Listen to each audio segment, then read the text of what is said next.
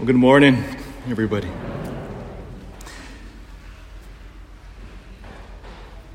I want to talk to the young people for a moment. Those who are in your teens, in your early 20s, and all our other old people in here. I want you to pray for them in particular, especially at this Mass. Because you young people in here, you are bombarded with many different voices, aren't you? Many different voices of what it means to live a happy life, what it means to set your heart on. I know there are many voices cowering and vying, competing for your attention.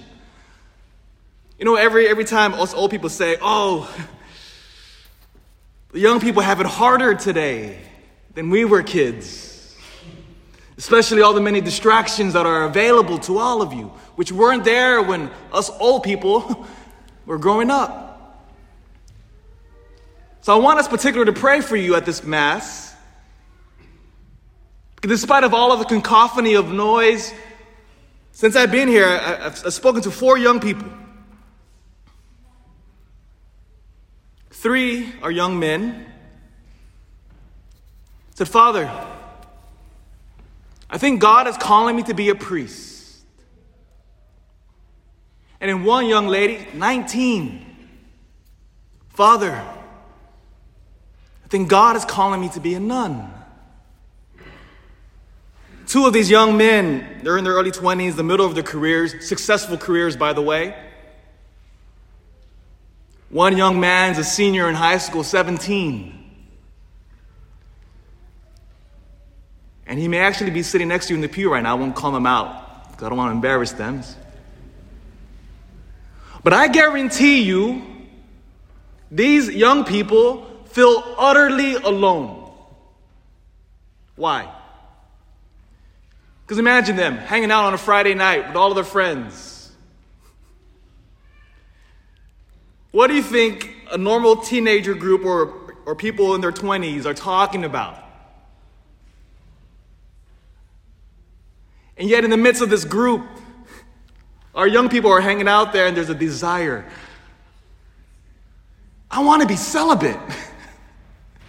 All they feel utterly like aliens in that group.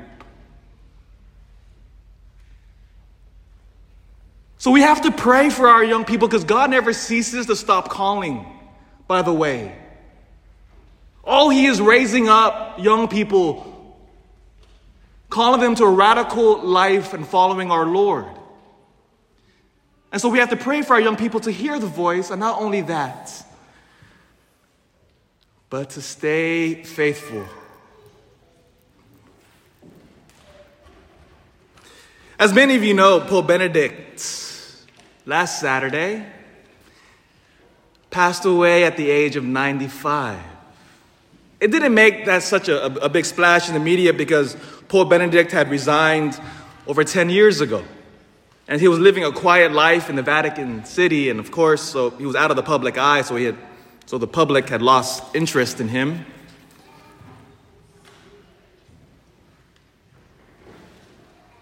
In his first letter, when Pope Benedict became our Holy Father, in his first letter called Deus Caritas Est, in Latin means God is love,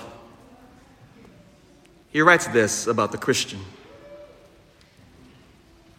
He says, being Christian is not the result of an ethical choice or a lofty idea, but the encounter with an event, a person, which gives life a new horizon and a decisive direction.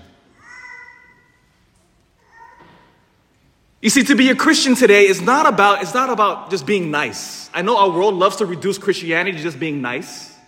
That's not Christianity. It's a part of it, but it's not the heart of it. To be a Christian is about, as our Holy Father, Pope Benedict says, is about an encounter.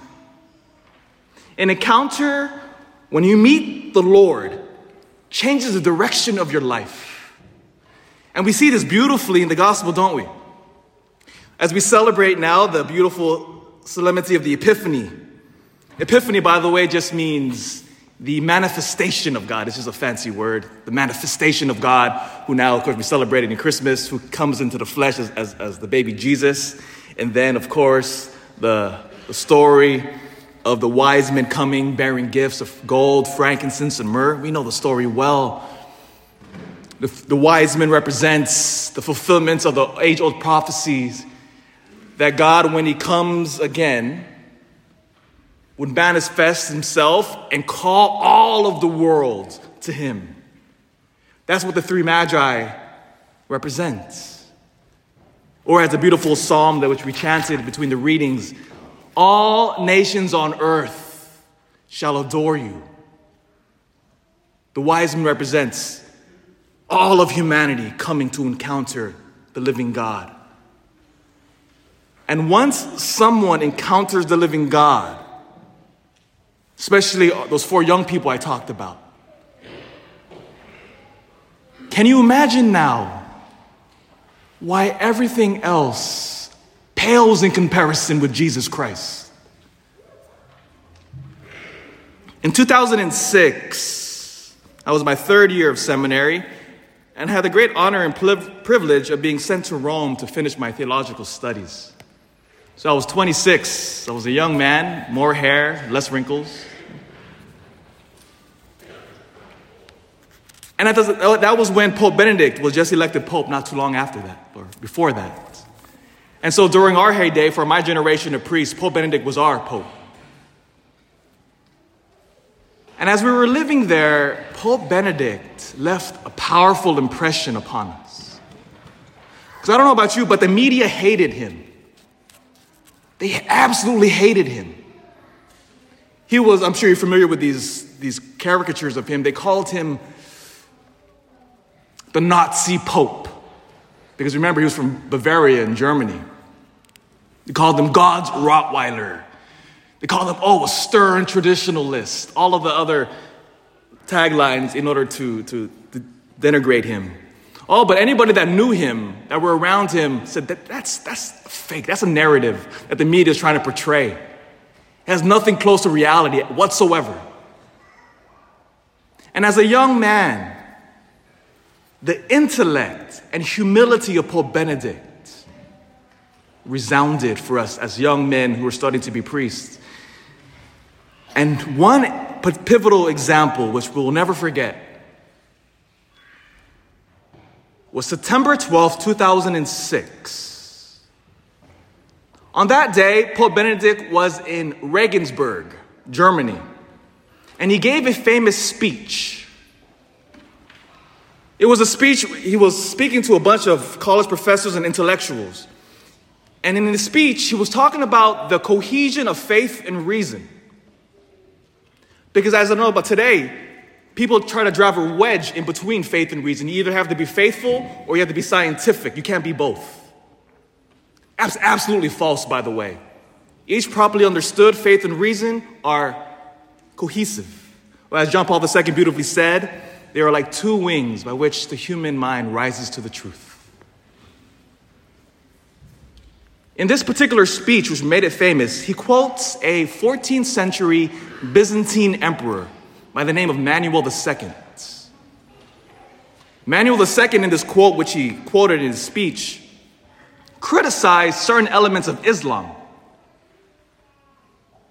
Because if you look at church history, there are always attempts in Islam to spread their faith by the sword. And so he was quoting Manuel II in response to this. When that speech hit the headlines, of course, the media focused on that section of the speech without the context.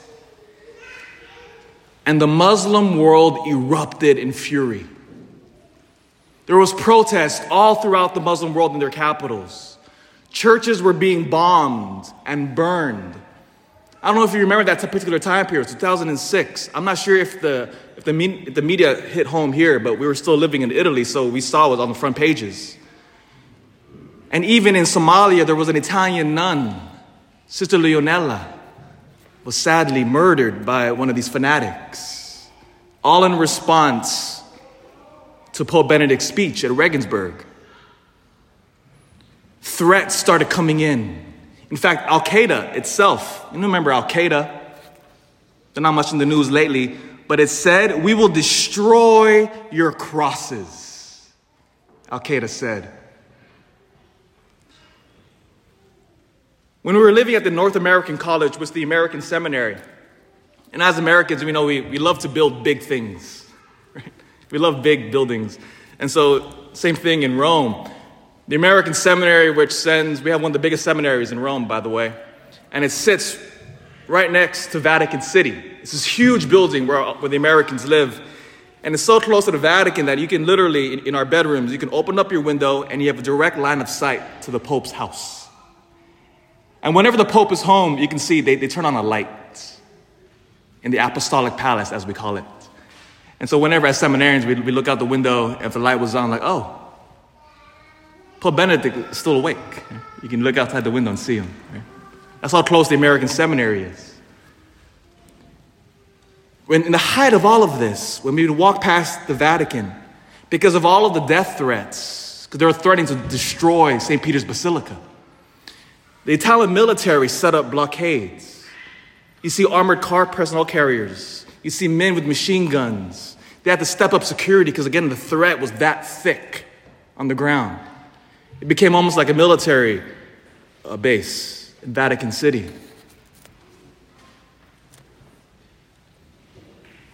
But then amazingly, in the height of all of this fury, Pope Benedict announced that he was going to visit Turkey. Turkey is a predominantly Muslim country. And everybody told him, Holy Father, don't go to Turkey. Don't you understand? You're in the height of the fury right now. And there was threats against his life. They said, just go in a few months, let it die down. Pope Benedict said, no, I will go. So in November, our Holy Father planned a trip to Istanbul, the capital of Turkey. I remember we were sitting there having breakfast in seminary. And whenever the Holy Father would go on an international trip, just like the President of the United States, a helicopter comes. Just like President Biden, if he were to leave to go travel abroad, the helicopter comes, and we all have seen those images, comes with the Marines standing there. They welcome President Biden. He takes off and he goes to the airport. Same thing in Vatican City. The Pope has guess what color his helicopter is? White, sir. A white helicopter comes, picks up the Pope. Helicopter takes off and it goes to the main airport in Rome, Fiumicino. And I remember that particular day, we were sitting there having breakfast and we hear the helicopter. And we look out the window and we see the helicopter taking off from Vatican City. And it flies across our window, heading towards the airport. And all of the seminarians and I, we all looked at each other. And we said, the Pope might die. We may never see him again. What do you think that left on the hearts of all of the young men, all 200 of us in the seminary? What do you think that told us as young men studying to be priests? Here was the Holy Father, an old man, going to the teeth of the violence. I'll tell you right now what it did to us. It told us, never be afraid to proclaim Jesus Christ. Never be afraid of your Catholic faith, no matter what. Who cares if they make fun of us? Who cares if they threaten our lives? Who cares if the world makes fun of us about being celibate? Who cares about the world who says you go to Mass on Sunday, you pray, you follow this God? Yes. Oh, I'm telling you, the impression that he left on our hearts as young men affected our entire generation. Because why? Because once you encounter the risen Lord, everything pales in comparison to him. Do you see now why the wise men is said at the very last line? They departed their country by another way. Because if we truly want to follow Jesus Christ, our lives are changed. And we cannot go back to the way it was. Jesus Christ has come. He has broken into our world and he has manifested our truest glory. He is the light in the darkness. And the great challenge for you and I is to every day to make that decision and to follow him. See, this is why I began. We have to pray for our young people because they are being bombarded with messages contrary to the Catholic faith. And what Pope Benedict taught us, never be afraid to follow the Lord. You see, one of the reasons why the media hated him, because they said, oh, you Catholic Church, change your teaching. Get with the modern times. Change your teaching on human sexuality. Change your teaching on marriage. Change your teaching on this and on that. Be like everybody else. I don't know about you, but I say no.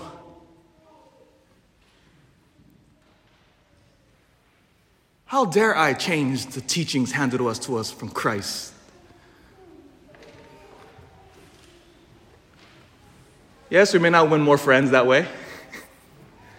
We may not win a popularity contest. But that's okay. Follow the Lord like the wise men. And so you, dear young people, as I end here, I want to speak to you again. The faith which your parents have given you is the most precious gift in the entire world. It is worth more than gold, frankincense, or myrrh. And nothing in this world can compare to the beauty of this faith. Never be ashamed. Never be afraid. And follow the Lord.